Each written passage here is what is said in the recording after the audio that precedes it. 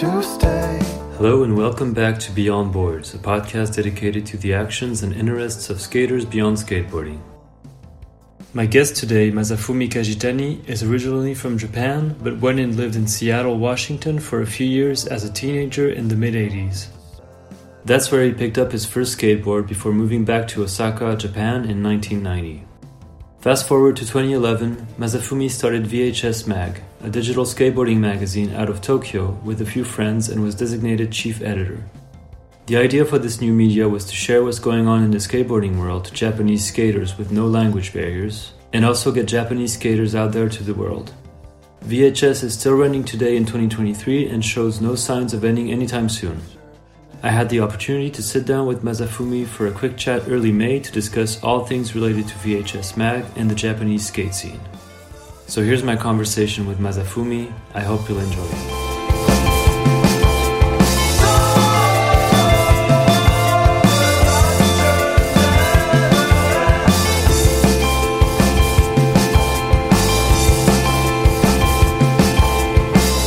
We've been talking about doing this for a little bit, and thank you for taking the time to finally do it. I really appreciate it. Yeah. Stoked to talk to you. Thank you for having me. You told me that you had the 50th episode with Jamie Owens, the Closer magazine. Yeah. I haven't listened to that, but I've listened to Eric Swisher from the whole incident. That episode was fantastic. Thank you. All these, people behind the media, that's like a big inspiration for me. So sure, yeah, for me as well. Yeah, I hope you'll like the Jamie Owens one. I think it's a good one as well. I'm sure, yeah. But I do enjoy talking to media people in skateboarding, such as yourself. I think it's super interesting. And especially I'm interested in learning about your work with VHS and the Japanese skate scene, because it's a scene that I don't know too much about. And I'm sure most of my listeners that are, for a big portion of them in the States or in Europe, will probably be super interested as well in learning more about the Japanese skate scene. So I usually start these interviews the same way with every guest and, just ask how he or she started skating. So you're from Japan, but you lived in the States for a little bit when you were a teenager, I believe. Yes. Did you start skating when you were in the United States, or did you start before that when you were still in Japan? In United States. The story goes something like my whole family moved to Seattle, Washington in 1985, and I started skateboarding there. I've never seen a skateboard before. And the neighborhood that we lived in, there was no Japanese people. We were the only one who couldn't speak English. Okay. And I was put in a local elementary school. I couldn't speak English at all. Oh, it wasn't like an international school with No. Okay. Oh, you were just thrown in there and I didn't know what was happening. Just going to elementary school with all these American kids, and people are, kids are going hey, you're from Japan. You know ninja? You know karate? The classic 80s. Typical classic 80s story. I'm yes. Sure. Yeah, and I made friends, but one day this classmate came to my house with a skateboard, and I think it was a Santa Cruz board or something, and I borrowed it, rode it down my driveway, and it felt good, and that was the start. And I asked my mom to buy a skateboard, but she brought me this small banana board that she bought at a mall, and I was like, no, that's not really it, but yeah. So I started riding that, and then eventually I went to a real skate shop called Bike Factory in Bellevue, Washington. It was like a half skate shop, half bike shop. And I got a Power Pro Skull and Sword with white gold wing trucks and black Kryptonic wheels, soft wheels. And I didn't know tricks existed back then. Yeah, okay. I didn't know anything about boneless or ollie or any of that. So I started riding, just pushing around the neighborhood. And I did that for half a year or something. I was just skating by myself. Because by that time, I moved to some other neighborhood. So the skater that I met at school wasn't there. Okay. So I was just skating by myself, just pushing around, going down hills and stuff. I think that's, how I started skating. But it was really new to me. I've never seen that kind of stuff in Japan. Looking back, I know that, skateboarding existed in the 70s in Japan, but, I was a kid, so I didn't even know. Yeah. I was all about, baseball and soccer. But, after I moved to Seattle, I found out about skateboarding, and, that changed my life. Do you remember what year it was when you got that first board? I think you moved to Seattle when you were around 10, right? Yeah, 10 years old, March of 1985, and I think I started skating that summer in 1985. Okay. Right after I moved to Seattle.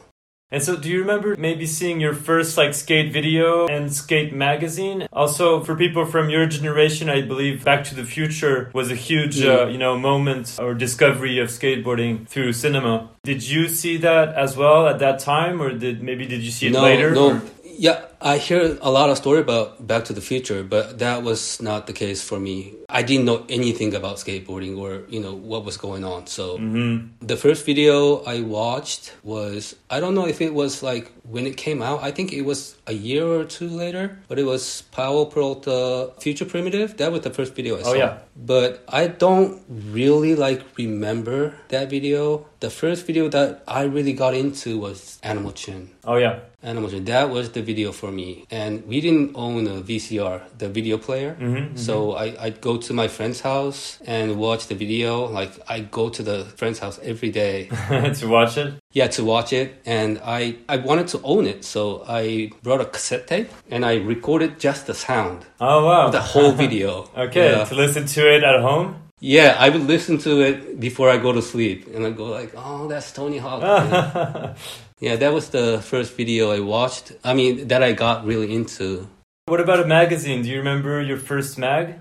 I don't exactly remember, but it must be Thrasher or Transworld. But the cover that I remember the most is Thrasher, where like an office lady is like looking down on a kid. And the kid happened to be Tony Vitello. Oh, okay. Who's one of the owners now, right? Yeah. Yeah, the son. Yeah. Son of Fausto. Fausto, right? Yeah. Yeah, I remember that cover the most, I think. Okay. But it must be like Transworld or Thrasher.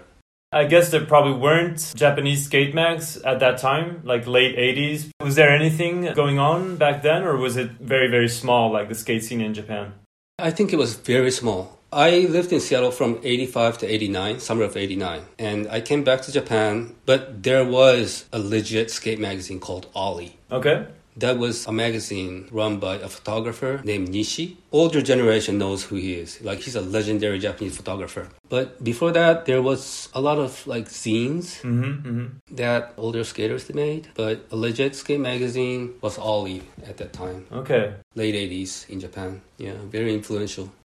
So you lived in Seattle or around there for about 4.5, 5 years, and then you moved back to Japan. So you were around 15. Did you go back to the same place where you lived before in Japan, or did you move to another city?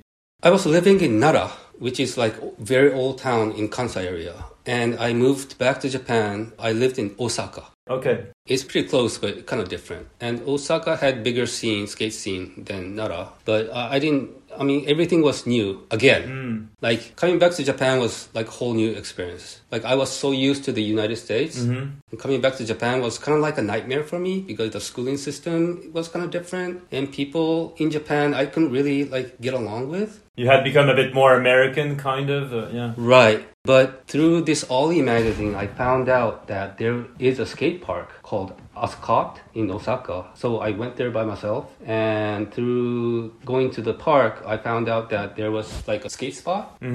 Like a local park near my house. Street skaters would gather. So I went there and then met skaters. And that was like a life-changing experience for me again. Like meeting skaters in Japan and, skating together. And that's my second life started, kind of. Your second entry into skateboarding, yeah. Right, yes.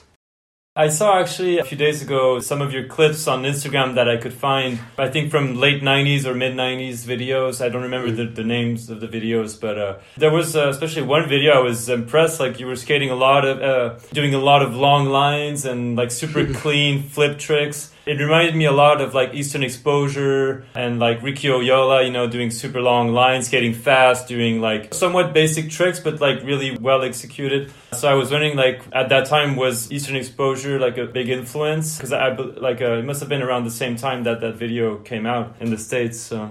That was kind of before, but I mean, I was influenced by a lot of different stuff, like Bones Brigade, H Street, Real Industries, like all these short and solid one-on-one videos. Of course, Eastern Exposure. That was a big influence, but I could never skate like Ricky Oyola. I mean, he was doing that actually in the street, you know. I was like just skating at plazas and stuff. Totally different. So, yeah, all these people, you know, all these videos, American videos were like huge influence because back in the day, there were no internet. So we had to wait like 3 months or something until, you know, American skate videos to come into Japan. Sure, yeah. And that was a huge thing, you know. And like, it's different from today. I mean, a skate video was very influential, right? I mean, it's not like you see all these clips every day. You have to wait for a skate video to come to Japan, and you would watch it like 100 times. And you do like slow-mos and like... Yeah, you study it. it. What is he wearing? Yeah, study it. Like, that was the fun part of it. Yeah, so, I mean, everything coming from America was like a huge influence for all Japanese skaters back then.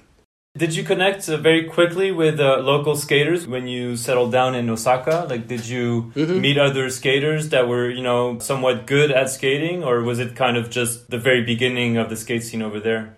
Yeah, I mean, there were like a lot of good skaters in Japan, like back then in the early 90s. And I connected with them, all of them. And we started like a skate crew together and we made skate videos. And I think that's the ones that you saw. Probably, yes. Maybe. Yeah, probably. Yeah. So, yeah, it was fun. We just, you know, made like skate videos and, you know, sold to local skate shops and like made t-shirts. And I mean, it's kind of like a parallel world everywhere. I mean, I think skaters in France were doing the same thing. Sure. Know? Like being influenced by American videos and like trying to like imitate what they're doing and like, you know, like start our own thing. Yeah. You know, like a skate team or a skate crew, make skate videos and stuff. And so who were maybe some of the most influential skaters from Japan around you, like in the mid to late 90s? Because I don't know when he kind of arrived, but I feel like Takahiro Morita, I'm sorry, I'm probably not saying his name correctly, but I feel like he's become like some sort of godfather of Japanese skateboarding or like just a very important figure of Japanese skateboarding. Even though today, like there's so many kids that are coming into the scene and just blowing minds. And we'll talk about the latest like Tight Booth video and everything, but like who were some skaters that you maybe, you know, connected with in those first few years when you came back to Japan? Who were some people that you were like impressed by the skills, you know?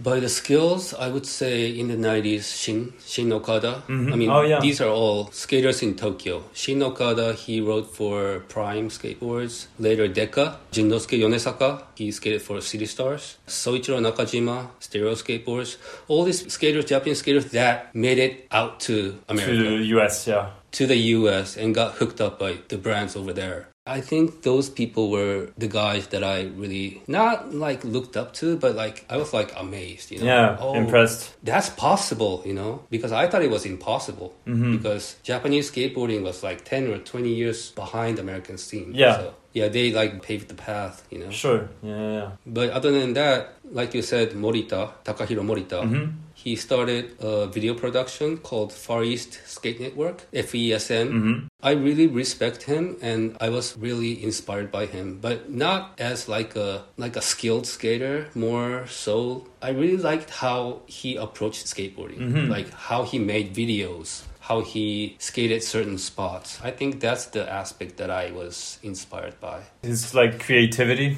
Creativity, yeah, because I mean, people like Shin Okada or Junnosuke Yonesaka, those people were like special back then. No one had that skill, but you know, all the other guys wanted to like make it in America, but they couldn't, right? So what Morita did was he tried to find something that, you know, something different. Yeah. He knew that he couldn't like do kickflip backtail or something, you know, he couldn't do all these tricks. So he tried to find a way to have his own respect path. Right, exactly. That's something that I really respect. And I think that approach lives on today. Sure. You know, with Tight Booth and all those guys, you know. So I think Morita, something that he did was original. FESN was the original, you know, video making and all this like unique creative approach. Yeah. Like the so-called like Japanese skateboarding. He kind of started it. I mean, it's not only him, but sure. he's one of the guys who started it. Yeah, so... You can definitely feel his influence in, especially this latest, Tide Booth video. You can, It's interesting because there's kind of both skating, like there's like super tech, gnarly skating, and there's also super creative, thinking out of the box skating. There's kind of a very interesting mix of everything. Yeah, this video blew my mind. But we'll talk about it a bit later, but... Okay. But yeah, tell me about like maybe starting VHS. So we talked about you coming back to Japan, skating and everything. You're one of the founders of VHS, even though I think it was one of your partners that kind of brought the idea to you or something. Yes, exactly. His name is Kunjiro. That's right, yeah. Before you started VHS, like what kind of work were you doing before that? I read that you were a translator. You probably still are for VHS and probably for other things. But like what kind of work were you doing prior to starting the mag? So I came back to Japan. I was skating my ass off, skating every day. Not even having part-time job or anything like that. I was just skating. And what happens when you just skate? You get broke. Yeah. You don't have money. You don't get paid from skateboarding, even if you have sponsors and whatnot. Actually, yeah, I forgot to ask you about this, but I think you got shop sponsored for a bit and probably... Shop sponsors, and then I was skating for Rookie Japan. It's originally a New York brand. I was getting boards from Rookie, and then I was getting shoes from America, Japan. Nice. But yeah, that was pretty much it. I was getting like clothes from local clothing brand called Choice. Okay. But you can't earn money from skateboarding back then. I mean, it's hard. Yeah. It was a struggle. But you want to skate, right? Mm-hmm. You have this dream, like one day, if you're like, keep skating. Something will happen. Someday, something will happen. Yeah. But it didn't happen. Well, it didn't happen the way you thought, at least. It ended up being this magazine, but yeah. Yeah, right, exactly. But back then, I was like rock bottom, like I'm skating my ass off, I'm getting hurt, I'm sacrificing, and, skateboarding is my life, but I'm not going anywhere. Yeah. And I was living with a girlfriend at the time, and then we broke up. I didn't have a place to live. I crashed at my friend's house. I was just drinking every day, and my skating became like really slow. Typical like bad story of a skater. Yeah. Mm. And eventually I started translating for Transworld Skateboarding Japan. Okay. I don't know if you know, but in Japan there's like Transworld Japan, Thrasher Japan. Oh, okay, which doesn't really make sense for me. I mean, if you're gonna have a skate media in Japan, just start your own thing. But sure. Yeah, it's there was weird, a Thrasher for France for a bit. Really? I think so, yeah. But I think it was very short-lived, like maybe a year or two. It was very quick. I think it was the same for Japan too. Yeah. But I don't think Transworld had a French or European version of some sort. But yeah, interesting. So they did do like some Japanese versions, sort of. Yes. So I did some translation for Transworld Japan, like doing interviews and translating their article, I think. Okay. And then after that, I started working for a magazine called SB, Skateboard Journal. And that was not really a translation. I started writing articles about like classic skate videos and stuff. Mm-hmm. I did that for maybe 3 years or so. And then after that, a new print magazine called Slider started. I did that for 10 years. Mm-hmm.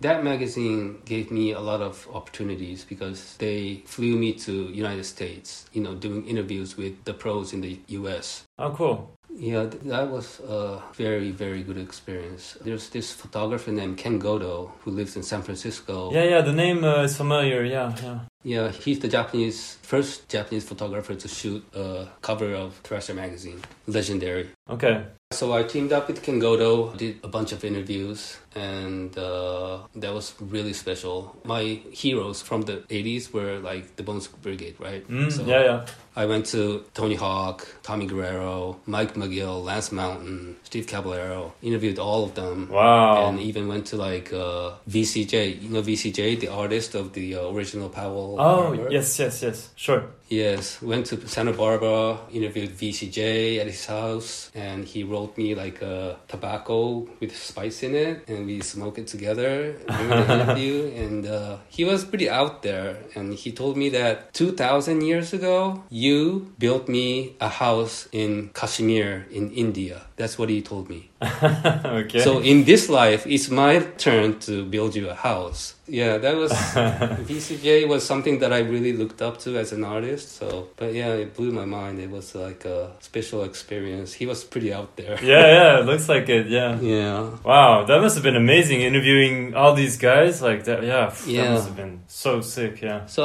I think that was kind of like the foundation for what I do today. Sure. At VHS, interviewing people for like 10 years. And then after that, in 2011, VHS started. So 2011 is the year that the earthquake happened, right? And the nuclear plant got damaged and everything. And so when exactly did you start the mag? And like when did your partner like approach you to tell you about the project and get you involved with it? I think it was 2010 in December. I was in the States for Slider magazine interview, and this guy named Kunjiro, who's like the brain behind VHS, he's the one who had the idea to start it. Okay. He emailed me and like, when you come back, let's have a meeting. I have something for you. And I came back to Japan, we had a meeting, and he was like, okay, you're going to be the chief editor because you have experience and not many people hate you. You know?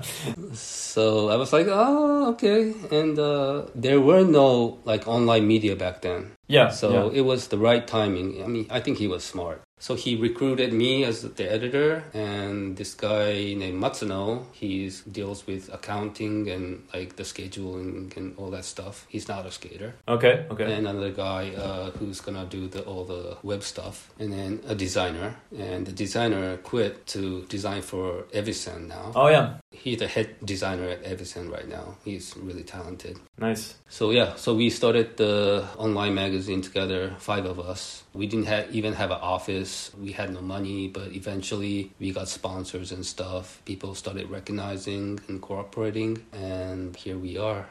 So when he approached you, he told you, let's do like a digital mag, like no print at all, like we'll just do content for the website. Yeah, just online. That was new back then. Yeah, for sure. And 2011, I don't remember if Instagram had started, maybe not, maybe it was a year after or something. Facebook was around, but... Facebook was around, but not really Instagram. I mean, I think it was there, but no one was like really taking it seriously back then, yeah. Okay. And so what were some of like your first gigs or like first articles, or what were some of the first things you did for the mag? Do you remember?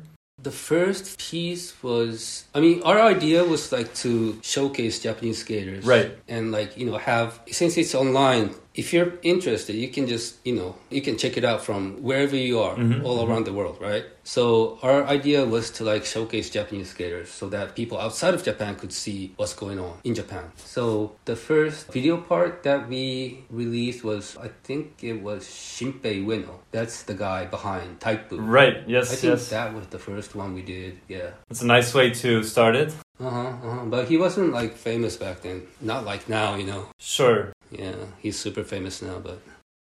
And so, did you like draw inspiration from other media around you at that time, like in the States or elsewhere? Or maybe in Japan, but not in the skateboarding industry? Like, did you draw inspiration from things you were seeing in other media? Yes. I wouldn't want to say this as like we're imitating, but yes, we draw a lot of inspiration from, mainly Thrasher back then, because we have this segment called Ippon, where we have a line, which is like, obvious, firing line from Thrasher. Right. So we took that idea. I wouldn't want to say we're like biting their style, but I think we did. It's a homage. It's a tribute. I would like to say homage. Yeah, it's a way to put it. It's a positive way to look at it, yeah.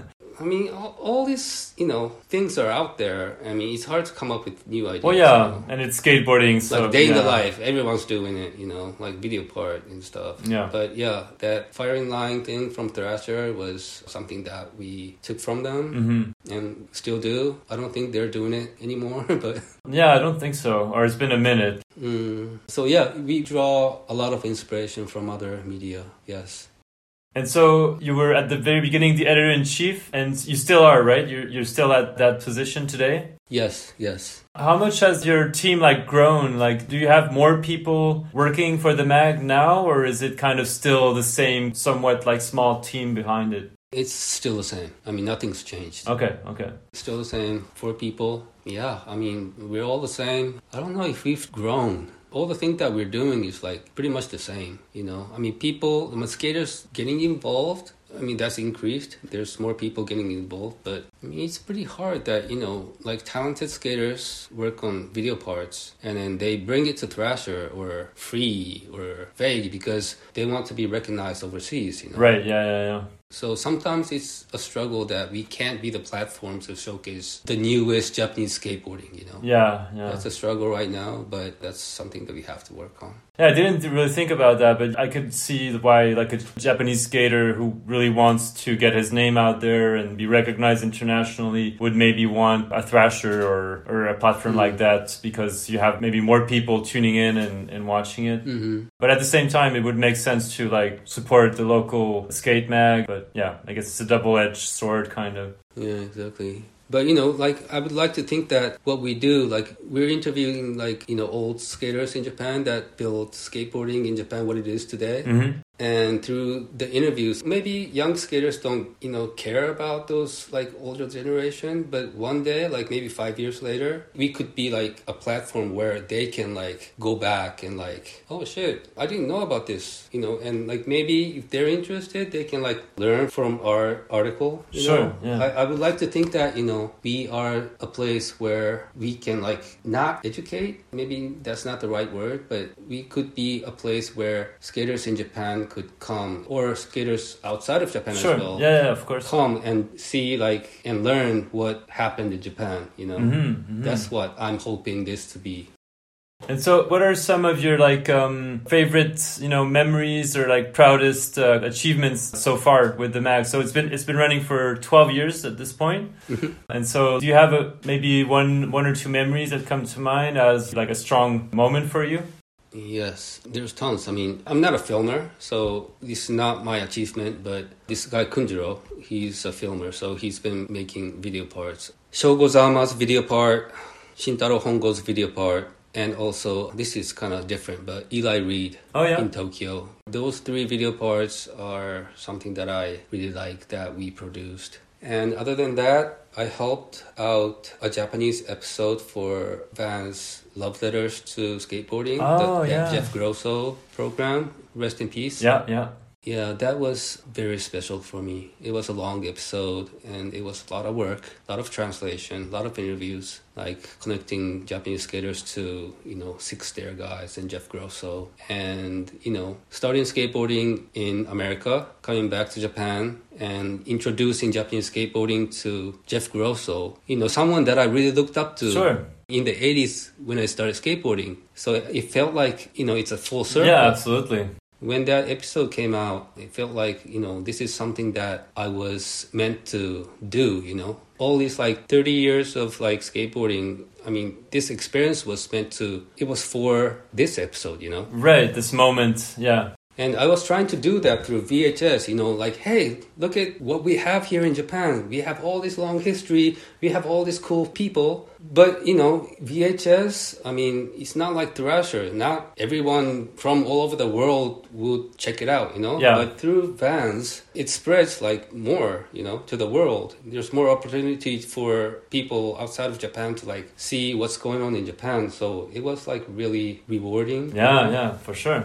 Yeah, and the fact that he passed away, like, after it got released, I mean, all this stuff that happened was, like, crazy, you know? Yeah. Because it was supposed to come out, you know, in 2020 when the Tokyo Olympics was supposed to happen. Okay. But with the pandemic, it was postponed a year 2021, after. Yeah. So that Love Letter episode was filmed in 2019, and it came out in 2021. So it was, like, there was, like, a big time lag. Right, yeah. And then right after that, Jeff passed away, and I was like, "Oh my gosh!" Yeah. But yeah, that was a heavy stuff for me. Yeah, I think I saw that piece when it came out, but I haven't rewatched it recently. I need to check it out again. Yeah, that must have been a really good episode. Yeah, that was really special for me. So you've been skating for a long time. You've seen like the Japanese skate scene evolve a lot since you came back from the States in the mid-90s. So yeah, you've seen it really grow and blossom from a very small underground scene to now, this massive, incredible scene that is a bit showcased through some of the videos that we see here in Europe, like the Tide Booth ones and everything. So yeah, I was wondering, like, what's your take on like the growth of Japanese skateboarding? And also kind of a side question, but like we mentioned Takahiro Morita and the very specific way he skates, and we can see some of that in other skaters nowadays. But like, I feel like whenever I see Japanese skateboarding, it's often extremely creative, whether it's like the trick selection or the choice of spots or like the way it's filmed. There's always some elements that are very creative. Do you think that's something that's deeply rooted in Japanese culture in general, or is that something more specific to skateboarding? Like, this is a very vast question, but like, maybe first, what's your feeling of seeing this like whole skateboarding scene evolve throughout the years? I think it's wonderful. I think it's amazing. But to start off, I mean, skateboarding isn't from Japan, so it's something that we borrow, right, from the US. So we had to take it in and try to make something not new, but something that something different. Yeah, make it your own. Right, exactly. I mean, it's the same with music. I mean, rock music or hip hop, everything is not from Japan, So we geek out and we really go deep and then try and do something with it, right? So I think that's happened in skateboarding as well. And until the late 90s, it was all about the States. We were chasing what's going on in the States and we admired them and we thought like America is the best. I mean, they're like doing the coolest shit, I mean, they're the best, But I think people in Japan started to realize that, no, wait, we have to do something, Yeah. We have to something that we can call our own. And I think that's when Takahiro Morita started doing something unique. But that was out of necessity because he didn't have the skills. Right, yeah. Like the American guys. So he started making unique skate videos. And that was also influenced by a legendary Japanese DJ, hip-hop DJ, called DJ Crush. Oh, yeah, I did see his name. You worked with him for a bit, right? Yeah, not anymore, but I used to until last year, I was helping him out with the translation. Right. But DJ Crush is like the pioneer of Japanese hip-hop DJ. Okay, interesting. Yeah, so he incorporated Japanese instruments and mixed it with American hip-hop, and that was something new that he made. So I think that kind of inspired Morita in skateboarding and also in video making. Mm-hmm. And then, he started doing something creative and different. But at the same time, there were people like, as I said, Shin Okada and Junosuke Yonesaka and all those guys who could make it in the States. But now, I'm super fast forwarding, but now there's like Yuto and Sora Shirai, like all these guys and doing gnarly stuff, like better than the American guys. Yeah, for sure. And on the other hand, there's people like Tide Booth guys who are like doing like gnarly stuff in the streets and like doing super creative stuff. Yeah. And like the way Tide Booth video is portraying it, like next level. Yeah. Totally different from like the Western stuff. Sure. I think that's something that we can call, that was spawned in Japan. Yeah. No, and especially this last video, as you said, it felt very visually, it was extremely impressive. Like you can tell there's been a lot of work in, of course the skating, but just the filming, the music, the editing. Yeah, it's a masterpiece. It's an incredible video. It's incredible to see Japanese skating reach this point. I'm amazed that, people are doing good at contests and also doing killing it in the streets as well. We have both sides now. Yeah. So, it's really healthy. But I don't like the fact that people call skaters athletes nowadays. Yeah. That's up for debate, I guess. Yeah, I'm not comfortable using the word athlete as well for a skater. Maybe it's a generational thing, like we're older skaters, so we always looked at skating as not a sport, basically. So to call a skater an athlete sounds a bit weird. But yeah, when you see Naija or Ryuto or people like that, it's another level of skating and commitment and training and everything. And in that sense, we can call them athletes for sure. Yeah, I mean, they're amazing. I mean, I have nothing to say about those guys. For sure. They're super impressive, yeah. Yeah, but one thing I want to add about Tight Booth video was like that video was super long. Yeah. How long is it? Like an hour and a half or something? Or Yeah, hour and a half. But it's amazing that he edited, like hour and a half video. That's like a movie. Yeah. It's hard to watch, but if you watch it in segments, it's amazing. It's very rich. Like, yeah, of course, it's not at all the same video, but like it made me kind of the same effect that Fully Flared, for example, had with me. Like I think it was 2007 around there when it came out, and I remember watching that and being very impressed. Not for the same reasons, but mostly for the technical skating, and maybe the music also was really well picked for the whole video. Maybe it wasn't an hour and a half, but it was at least an hour. It was very long. But this one is just and it's a video you can just watch just 5 minutes and be completely shocked. Yeah, it's incredible. Yeah, I mean, dedication. Yeah. Do you know how long he worked on that, Shinpei? Like, it was a long time, right? 7 or 8 years, I think. Very long. Yeah, very long. I mean, I asked him, like, what came to your mind when, you completed it? When you're done editing? He was like, I'm not doing this again. Relief? Yeah, he must have been. Relief. Yeah. Maybe he needs to take a break, but hopefully him or someone else from Japan will do an amazing video like that again, because it's insane. I hope so. And so I saw also, I'm changing gears a bit, but I saw that you started with a friend of yours, wheel brand, right? Strush? Yes, Strush. So yeah, tell me about that. When did that start, and how is it going so far?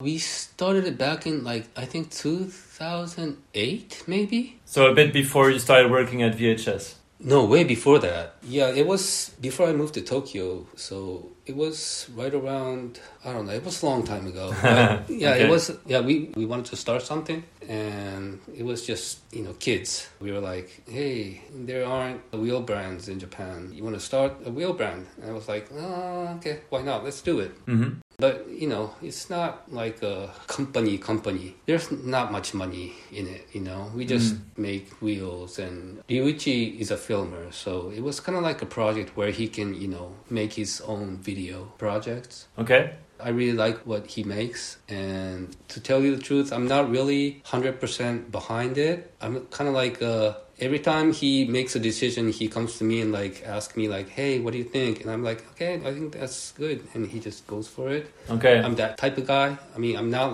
the one to make decisions. I'm just kind of like the guy behind, helping out a bit. Yeah, helping out. Yeah. Okay. But you're not associated to everyday decisions and working on behind the scenes all the time. Exactly. And it's still going, right? It's going. We just added 2 skaters. There's this guy named Hibiki in Osaka. He's super good skater. Okay, yeah, I'm gonna write that down. Hibiki Sakai. He's. I mean, no one knows him, but he's gonna be everyone's gonna know him. Okay. And then this guy named Kelly Ishihara, he's originally from Hawaii. He just joined the team. So I think Hibiki and Kelly's welcome part will be coming maybe this year. Hopefully, they're filming for it. So yeah, Strush. It's not like a big brand or anything, but we're just doing whatever we feel is cool. Yeah. Because, I mean, if you think about money, there's, all these things that you have to do that you really don't want to do. Yeah. But since there's not much money behind it, I mean, I think we can do whatever we want. There's no sponsors telling us what to do. Yeah. It's more like a fun passion project than a serious brand, so to speak. Yes, exactly. I mean, thinking about all these writers that we have, we should make it like a business to take care of him, take care of all the writers. But at the moment, we're just doing what feels best for the brand. Okay. How many people are currently writing for Strush, do you know? Probably around 10. Around 10. But I mean, half of the team is pretty old. So they can take care of themselves. Sure, yeah. And Shinpei Ueno was part of Strush. But I think he just recently kind of retired. Not quit, but retired. Okay. He was like not really, doing much skating. So yeah, he wants to be like the guy who's, like not concentrating skating for his rush, but doing his video project. And he has a clothing company, so he wants to, concentrate on his business and he's skating, just have fun skating. Yeah. So, but no pressure, like producing parts of his own and stuff. Right. Yeah, I see. Exactly. Yeah.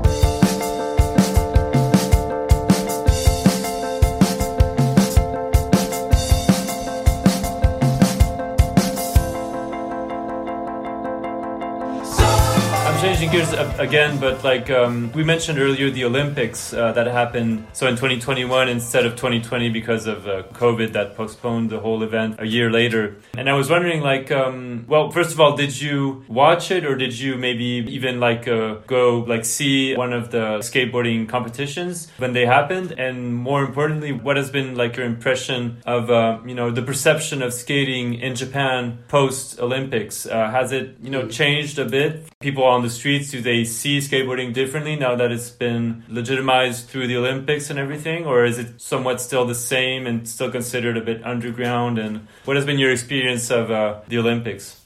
Yeah, I watched it. I watched the whole thing. The street, both men and women, park, both men and women. Right. On TV. I didn't go. I mean, I couldn't go. I mean... Oh, yeah. Well, because of COVID, it was, there was no audience, right? Yeah. No audience. So I watched it on TV. I really enjoyed it. And I was surprised that, a lot of like medalists came from Japan. Like Yuto won gold, Momiji won gold, Sakura won gold. I was like amazed. And with them getting the gold medals, it became a big news in Japan because it was the skateboarding debut in the Olympics. Yeah. It was hosted in Japan and Japanese kids got the best. Yeah. And it was like super big in Japan. It was all over the news. Yeah, with the Olympics, people who didn't know about skateboarding got to know about skateboarding in a way as like a healthy sport because, especially women's park, everyone was like cheering for each other. They're not like trying to like outdo people, like we're all friends, Yeah, we're very friendly and supportive. Yeah, sure. Yeah, I think that was beautiful. And that was like the way people perceived skateboarding through TV. Yeah. But on the other hand, in the streets, I mean, before the Olympics, when it became like, when it was announced in 2016 that skateboarding was going to be in the Olympics, people in Japan started building skate parks. And with the Olympics, more skate parks. That means less street skating. Yeah, okay. So people tried to put street skaters off the streets and try to put them in parks. But street skaters don't want to skate at skate parks, right? So there was a big gap between skaters and the government, or not the government, but the city. Yeah, sure. Pedestrians. And, on the news, we see like, okay, there's Yuto's winning the SLS again, and Momini is doing like this and that at the X Games. It's on the news, evening news. But on the other hand, there's like disturbing street skateboarders ruining property. And there's blurred skater skating on the entrance of the subway in Hokkaido. Okay. And it was on the news, and he was skating on the roof, and people were like filming with their iPhone, and it's on the news, like disturbing skateboarder on the street. What are they doing? And that skater happened to be Jamie Thomas. His face blurred, but yeah, it was Jamie Thomas. When was that? That was pretty recent, like maybe last year maybe? I don't remember hearing about this for some reason. Yeah, I must have seen it, but yeah. Yeah, so, I mean, it's Jamie Thomas. Do you know how much he's done for skateboarding? Yeah. Who are you to say, like, disturbing skateboarder on the street? What are you talking about? Yeah. So there's a big gap between, like, skaters and the general public. The competition side is like being recognized and but like the more street underground side of skating is frowned upon and like forbidden and I see. I mean, I think it was a good thing that people started recognizing skateboarding, but maybe it's not a good thing for the core. I don't know if the core is like the right word, but for street skaters, right? Maybe it was better to be kind of like a secret thing that no one really knew about, Yeah. Because now, I mean, it's all over the news. Like, they're like ruining the bench, or skateboarding is ruining handrails, and like they're dangerous and they're loud. But if you're talking about the sound, I mean, dogs barking is like way louder than skateboarding. Sure. You're pushing through the street, and I mean, in 5 seconds they're gone, right? Well, yeah, and people can't stand it. A lot of people in Japan who are haters don't have the tolerance for what they can't understand, because I don't know. There's this saying in Japan: a nail that sticks out will get hammered down, which means when people stand out, when people do something out of the norm, kind of. Out of the norm, you get hammered down, So, I don't know. I think it's really hard to street skating in Japan right now, especially in Tokyo. Yeah. Can you get like fined if you skate in the streets in Tokyo? Can you get a fine from a policeman or something? Or is it that bad, or? No, I don't think from a policeman, but I hear stories that a young skater got sued for property damage, and he got sued for 20K. Just for skating on a private property? Okay. Yeah, well, he was skating and he was, grinding a metal, whatever, this thing, like a box or something. Uh-huh. And the property owner said, like, okay, you scratch this metal box, we have to rebuild it. So we're going to charge you $20,000. Okay. It's crazy. Wow. Yeah, that's nuts. That's how it is in Tokyo right now. Do you feel like it's become worse after the Olympics, this kind of anti-street skating way of seeing it, or is it somewhat the same? I think it became worse. Because on TikTok or Twitter, I mean, there's all this hate, someone posts skate footage in the street and there's all these like hate comments like, what are you doing? You're not supposed to do it there. Go to a skate park, I mean, I think it's gotten worse. Yeah. Yeah, there's this skater from the UK who lives in Tokyo now. He's a pro for Evisen and he's the team manager for Adidas skateboarding in Japan. Yeah, Lawrence Keefe. Yeah. Yeah, Lawrence Keefe. He's been traveling all over the world. He's skating all this, Afghanistan, all this. Yeah, he traveled a lot with the visual traveling crew. Patrick Molnar. Yeah. So what he said was like pretty funny. I mean, Tokyo is the second worst place to street skate because of the, security, how harsh it is. And the number one is North Korea. So North Korea is number one. Tokyo is number two. Wow. It's how hard it is, to skate in Tokyo. Yeah, and he's traveled quite a bit, so he knows what he's talking about. Yeah. Mm-hmm. Yeah, that's tough. I would have hoped that it would become easier for Japanese street skaters after the Olympics, but it looks like it's not really helped. It gave the image that skating belongs in skate parks. Yeah. So whenever people see skating on the streets, they feel like this is not the way you should be doing this. Yes. But Yuto is trying to change it because he's like a public figure. If you say skateboarding in Japan, everyone thinks of Yuto. Yeah, sure.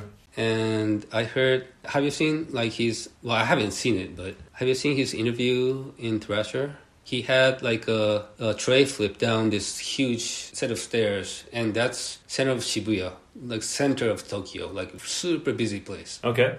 What that means is like he's trying to change the perception of street skating in Japan because he's probably the only one who could change it. Well, yeah. Who could change the idea of street skating. Yeah. Because he's so famous and popular and Yes. And if he can't make it happen, I mean, no one can. Yeah. So he's trying to like change the idea of street skating of the general public and trying to make it better, make it more skate friendly. But if he fails, who else can kind of try forget it? Yeah. Yeah. Don't worry about it. Just go for it. Just go street skate. If you get, like police or a security guard, just run. Yeah. Just do what we were doing.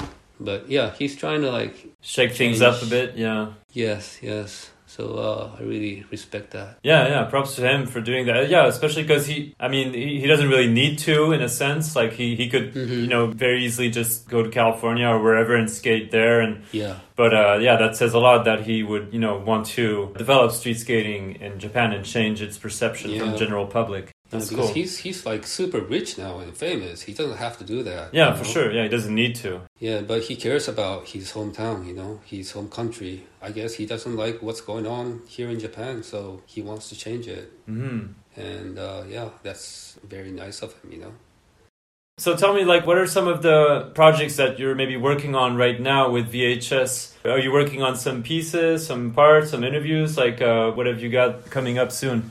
We're always working on video parts because without video parts, there's nothing, worth doing for us. Sure. And other than that, interviews with the people, like older generation, also like commercial work to keep VHS going. And one thing I want to change is that video parts, like random videos that YouTubers make get more views than like video parts that takes months and years. Yeah. Maybe that's only in Japan, but yeah, it would be nice if we could get more power and more viewers. More viewers for video parts, because skaters are working like really hard to make it, and I really want to get it out there.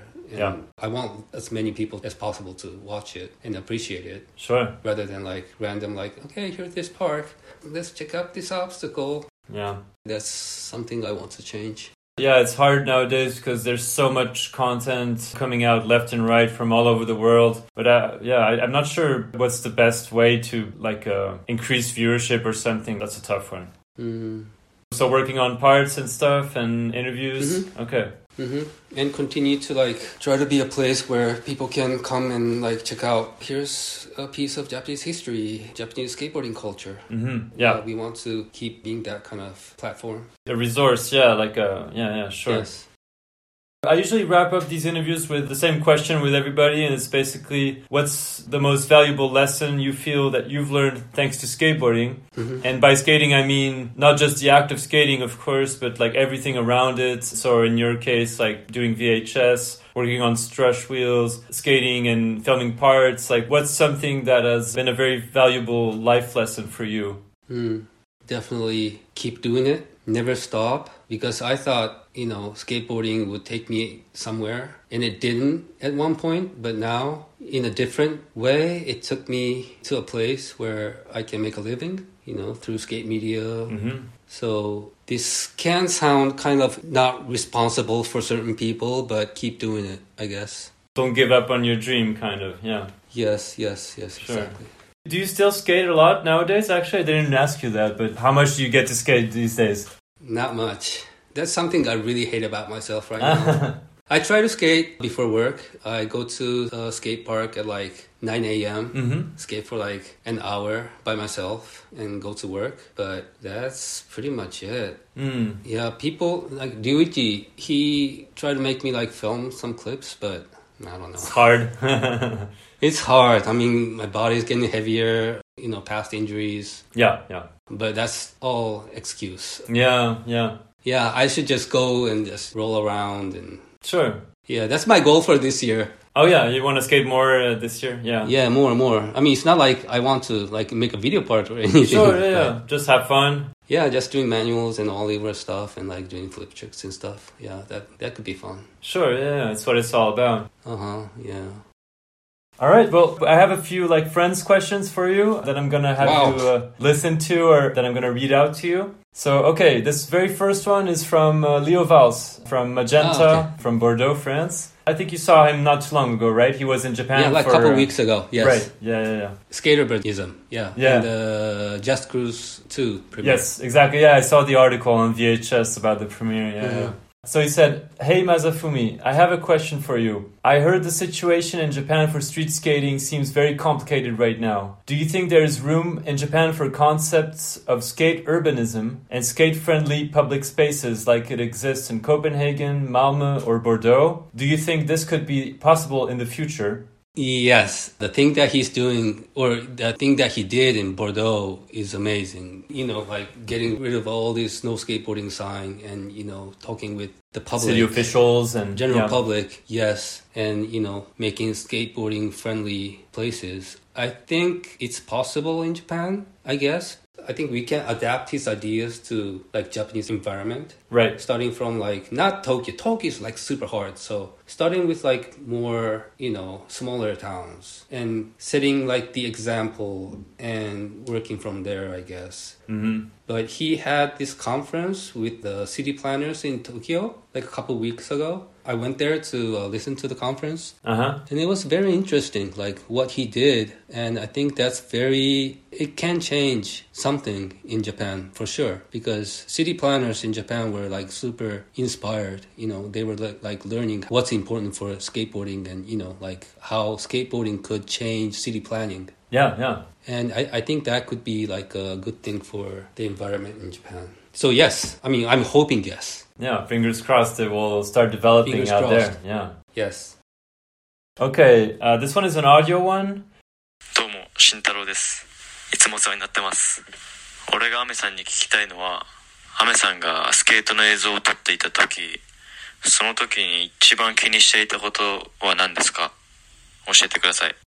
I couldn't hear it clearly. Is it Shintaro? Yes, Shintaro Hongo. Oh, so he's asking what I was being careful of when I was filming skating? Yes, that's what he told me. He said he wanted to ask you, when you were filming videos, what were you the most conscious of? What was I most conscious about? That was a long time ago, so my memory is kind of blurred. But I don't know. I don't think that's something that he should learn from me. He has it all.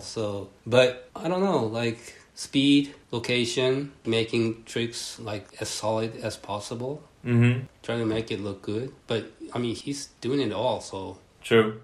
I'm the one who should learn from him. He's a great skater. He's one of my favorites. He's very good. Yeah, absolutely. Yeah, super creative. And actually, we didn't talk about this, but I heard that you have this nickname, the American or Ame-san, right? Is that how they say it in Japan? Yes. Yeah, it's a typical, story. When I came back to Japan, this one guy asked me, "Where are you from?" And I said, I came back from America. And he was like, "Okay, from today, we'll call you American." And that stuck. And people didn't really feel comfortable calling someone American that's not American, so people started calling me Ame-san. San is like Mr. Yeah, so people call me Ame-san. Okay, I have a few questions from Shingo from Shred's Skate Shop in Osaka. So let's see. His first one is, you've been working as a skateboarding editor for many years. What motivates you to keep doing this job, which is impossible if you just love it? Yeah, what motivates you to keep doing your job as a skateboarding editor? As you know, it's hard, like doing interviews and stuff. You have to be prepared. After the interview, you have to transcribe or translate or edit. There's a lot of work. Sure. When you write an article, you have to do research. You have to deal with photographers, filmers. A lot of work. But when the article or whatever you're doing, the project is done, you feel rewarded. I think that's what keeps me going. Especially if it's something that I really feel passionate about, like the history of Japanese skateboarding or like the, Japanese skaters video part. If the project is something that I'm really passionate about, I feel rewarded when it's done and out there. And when people say that was good, I think that keeps me going. Yeah. When you get some good feedback from work you've done, yeah. Yes. You probably understand. No, for sure. I can see that it's a lot of work, that thing that you're doing. Yeah, it is. But yeah, as for you, I have this passion for skating and skateboarding culture in general. And so I definitely love doing it. It is a lot of work, but I won't do this forever. But I'm doing this for now, and as long as I enjoy doing it. But yeah, it is a lot of work. So you need to, at least for me, if I wasn't super into skating, of course, I wouldn't be putting so much time and effort into doing it. It's because I'm genuinely interested in, learning and connecting with people like you from all over, and trying to also just interview people that you wouldn't necessarily see in other podcasts like the Nine Club or the Buns or stuff like that in North America or Europe, and trying to kind of broaden the horizons, sort of. Yeah, I'm just having fun with it, basically. But it is a lot of work, yeah. But it's fun. Yeah, it's rewarding. It's fun. It's a good experience. Getting to know something that you didn't know. Yeah, through interviews, that's a good feeling. Absolutely. Yeah. Okay, so he also asked, what has your skateboarding experience helped you with in your life? Everything. Skateboarding is all I know. I can't do anything else, It's shaped your whole life, yeah. Yeah, it's shaped my whole life. The music, the aesthetics, or the way I look at things, everything. It's from skateboarding. And I, have this job that's involved with skateboarding. So it's everything. It's the foundation. Yes, exactly. So he asked also, when you skate street, you may get into all kinds of trouble. Please tell us your most memorable and strangest episode. In the street? He should have like more crazy story than me. Let's see. When I was street skating in Seattle, like in downtown, there was a guy who pulled a knife on us, but that wasn't that bad. When we were street skating in Osaka, there was all these like yakuza, like Japanese mob. It was like downtown Osaka. Some places are sketchy. Yeah, we almost got in trouble with them, but I don't know. Not many like crazy stories. There are like sketchy moments here and there, but nothing serious. Nothing too crazy? Nothing too crazy. I think Shingo has more stories. He's always out there filming street skating, so I don't know, not much for me. Happy memories. This last question is, you've been skating for many years and you're still very involved with skating. What do you think you have lost and gained? I don't think I've lost anything through skateboarding. If you look at it that way, it wouldn't make sense, All these things that I've gained is more important. Maybe, of course, there are a lot of things that I've lost, probably, but I never think about it that way. I'm more appreciative of what I have through skateboarding right now because, like I said, I thought skateboarding will, take me somewhere, and it didn't, but it took me somewhere in a different way. Exactly, yeah. As a person in skate media. So, my life was and is all about skateboarding, so there's nothing that I've lost. I would want to look at the positive things, what I've gained and what I have right now, because it's great, Yeah, for sure. Yeah. Everything about skateboarding. My life is skateboarding right now, even if I don't skate that much anymore. Yeah. Same for me. It's still a big part of my life, even though I don't really skate much anymore, but yeah. Yeah, so I can't really complain. My life is great right now. All right, this next one is from, I hope I'm saying their names right, and sorry if I'm not. So his name is Satoru Taguchi. Oh, Satoru Taguchi, yes.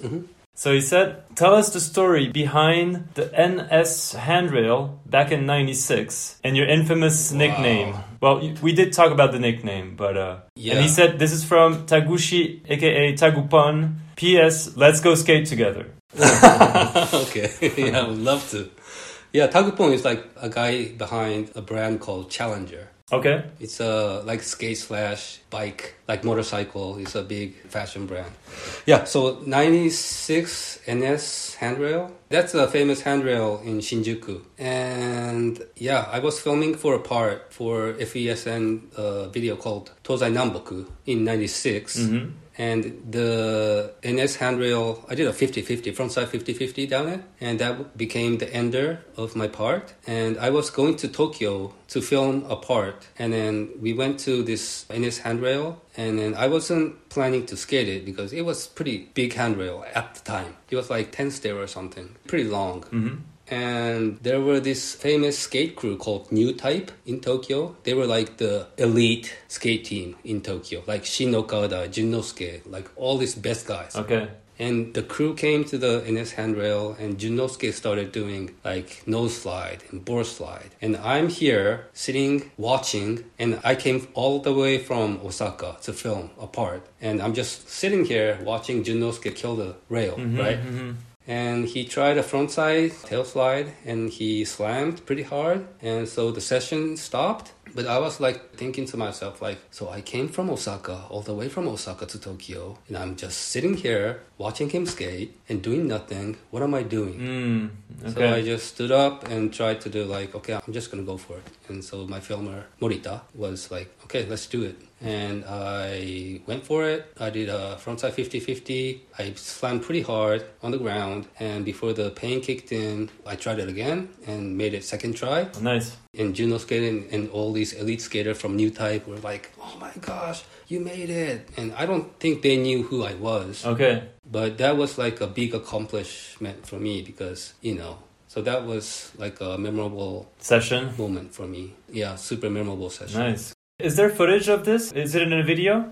It's in a video, but it's not online. Yeah, it's DVD. Okay. I don't remember who told me this. There's a lot of skate videos from Japan that like aren't on YouTube. They're basically all on DVDs, and you can't really access them on the internet. But yeah, I'd love to see more of those. I hope someone will kind of go through them and try to put them online. That would be cool. Yeah, I hope so. There's tons of like footage from back in the day.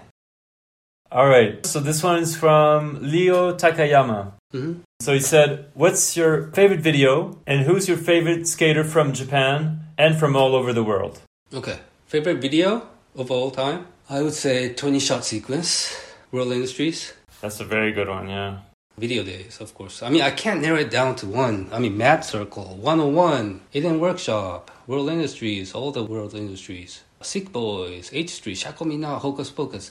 I mean, all these videos from late 80s and early 90s to the mid 90s. All those classic videos. Yeah, that's what, shaped who I am as a skater. Yeah, big influence. Mm. And what about favorite skater from Japan and from outside Japan, perhaps? Do you have people in mind? I mean, it changes every day, probably. But right now, favorite Japanese skater would probably be Shintaro Hongo. Shintaro. Okay, yeah. Yeah, it's either Shintaro or Shogo-sama. Those two. And Shin Sambonge. I can't narrow it down to one. I mean, there's like so Shin many is good the one skaters. who skates for Polar, right? Polar. Yeah, he's amazing. So good. What about outside from Japan? Do you have outside of Japan, a favorite skater right now? Right now, BDK, Bobby de Kaiser. Oh, yeah. That's a good pick, yeah. So good. His part, the latest one with Ben Chadour from France. Yeah, yes. That's a really good one. That video part is like so good. I mean, how the part is put together is like perfect. His skating is perfect. How he dresses. I mean, everything is like 100%. The control, the speed, Yes. Yeah. So good. That was an excellent one, yeah. Yeah, next level. And on Instagram, Bobby Pulio. Yeah. Oh, both Bobby. Two Bobbies. And he also asked, like, where do you skate now and who do you skate with? Do you have a crew of friends that you go skate with or do you usually skate by yourself? Or I skate by myself at a park in Chiba called Maihama in the morning. That's pretty much it. Okay. Or when I have guests from Osaka, I sometimes go skate with them. But usually skate by myself at the skate park. That's it. Okay, I have one here. I'm not too sure if it's actually a question or more like a shout out, but I'm going to have you listen to it. Bonjour, Monsieur Kajitani, 石原です。梶谷くん、元気でしょうか？ですね、ビヨンドボードさんからなんかおかしなこと言ってくれっていうメッセージが来たので録音しました。また神保町行った時はナイスなお店ページャーに行って素敵な靴下でも買おうかと思っています。また連絡します。それじゃあね。アビエント。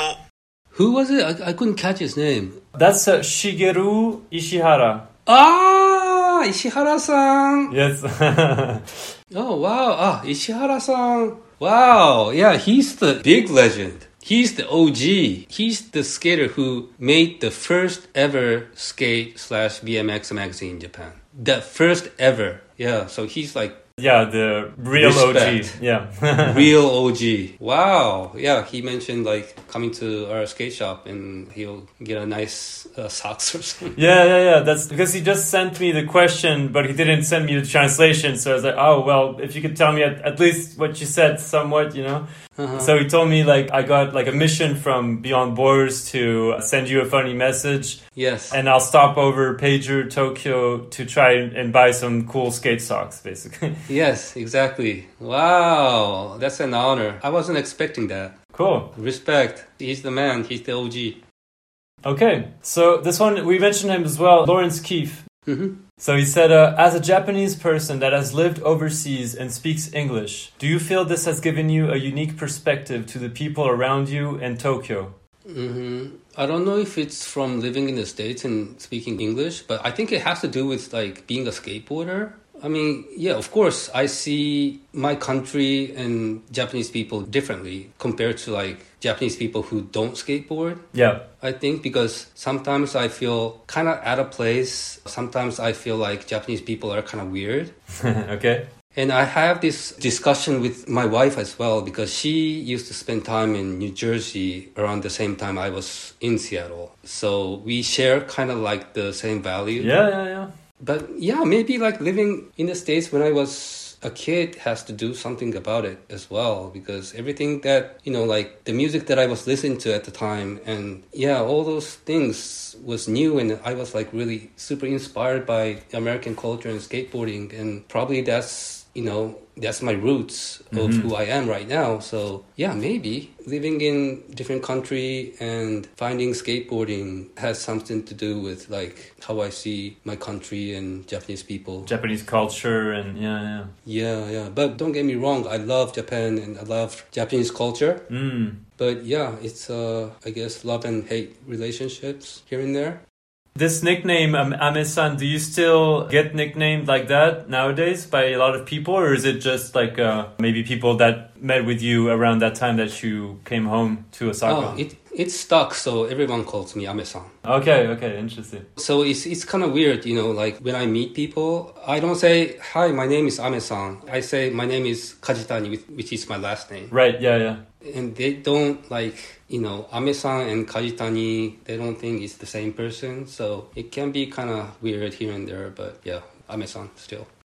This one is not really a question, but it's more like a shout out from your friend Ryushi Tanaka from Strush. Mm-hmm. How do you say his first name? Ryushi? Ryuichi. So he said, the story about Masafumi is from a long time ago. When I was a teenager around 95, I went on a 3-month trip to San Francisco, Canada, Los Angeles, and other places. I was able to see many famous professional skaters at various skate spots, and I was shocked by their skill when I returned to Japan. At that time, there was no social media, so I had heard rumors about Masafumi, but I had never had the opportunity to see him directly. One day, a senior skater took me to the skate spot where Masafumi was skating, and when I saw him for the first time, he was doing skate tricks more amazing than any professional skater in his home country. I still vividly remember his consistency, speed, and style. Although I have filmed many skaters over the years, that shock has never been surpassed. He's my best friend, and he will always be my favorite skater.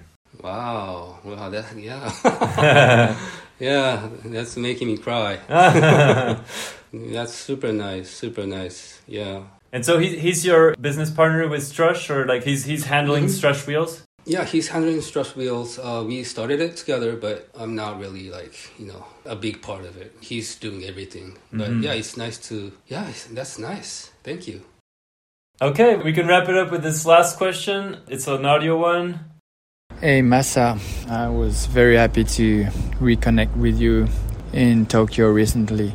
Do you remember when I met you in 2016 for a devoted documentary? I asked you who will be the next young Japanese Reaper, and you said Yuto Origome, and it was the case. So I'd love to know your feeling about the next young Japanese skater guy or girl that will kill the game pretty soon. Thank you, my friend. Lucas. Yes, Luca Bouffard. He was also in Japan recently, right? Yes, last month for his heart book. He was traveling through Japan. Uh-huh.